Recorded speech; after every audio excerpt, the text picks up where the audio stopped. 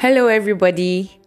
Welcome to another episode of the podcast by Christy. My name is Christiana Ojo, and it is my absolute delight to have you listen to me today. Thank you so much for choosing to spend this time with me.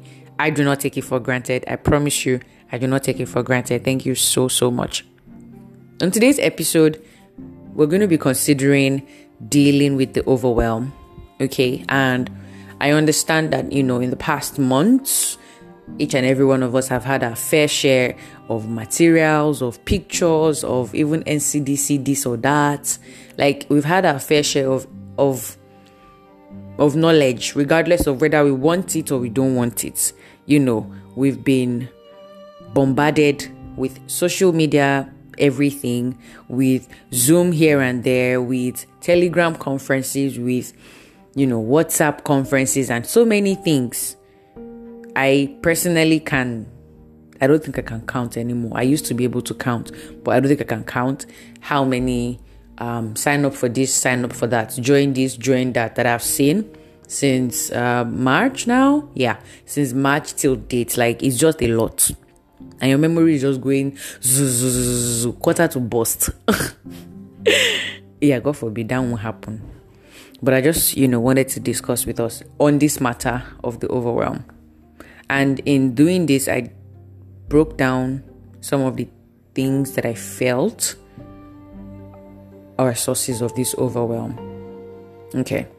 So the first one, it could be that everyone is doing something and you're not doing anything. Maybe you feel like, oh my goodness, in this period, everyone is starting their own business.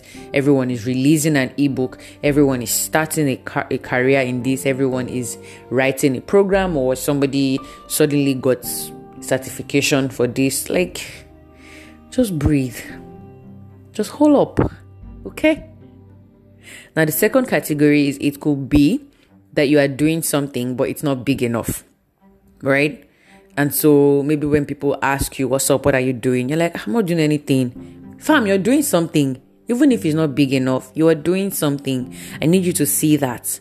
The fact that you are alive, the fact that you still have a job to go to, the fact that you probably are in school and you still have colleagues to have classes, online classes with, the fact that you run a business and you still have people to pay their salaries, the fact that you're even selling in your business, you are doing something big. It's very big. Just take it with pride.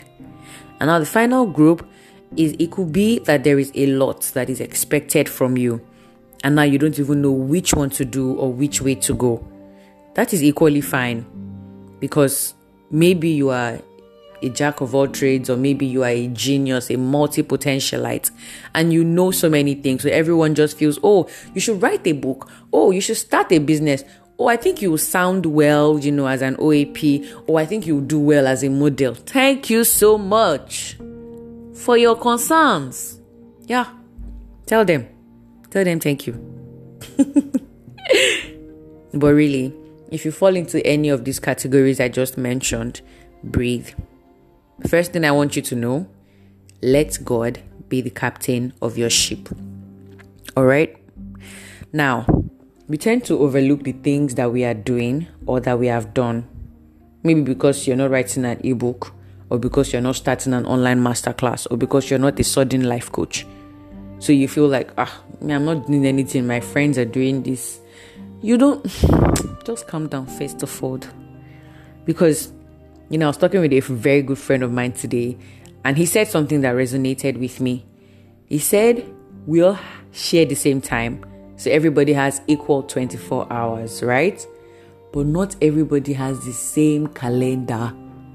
Yeah. And I want you to just imagine, picture it, that the way God did your own calendar, maybe January is the last month in your own calendar. Or maybe it's not even in that order. Maybe it's in the order of masters, then marriage, not marriage before masters, right? Or maybe masters, then PhD, then business, then not everybody runs the same calendar. And because of this, it's very possible for you to feel like, oh my goodness, since everybody is going in this direction and I am not going in this direction, then something is wrong. Nothing is wrong. You need to say to yourself, nothing is wrong.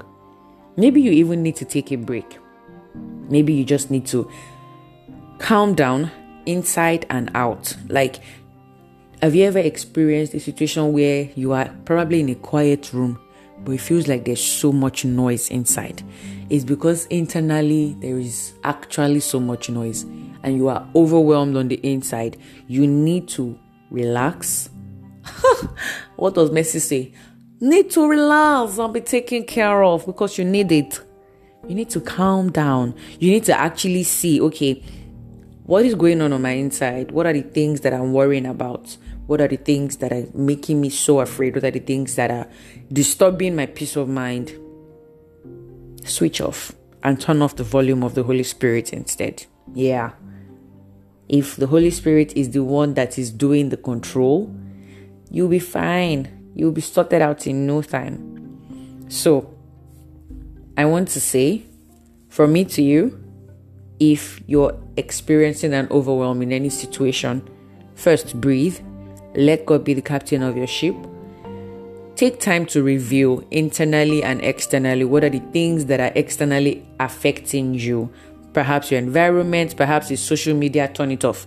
Perhaps it's people. Maybe you should just stay in your space for a while. Perhaps it is some other person's news.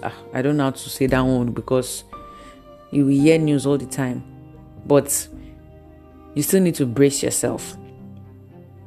And so, whether you're experiencing an overwhelm or you know someone experiencing an overwhelm, I want to end with these 3 words, and they are God's words. Very simple words. God says, peace, be still. Thank you so much for listening to me. I hope that you got something from everything that I said. God bless you. Have a wonderful, wonderful time.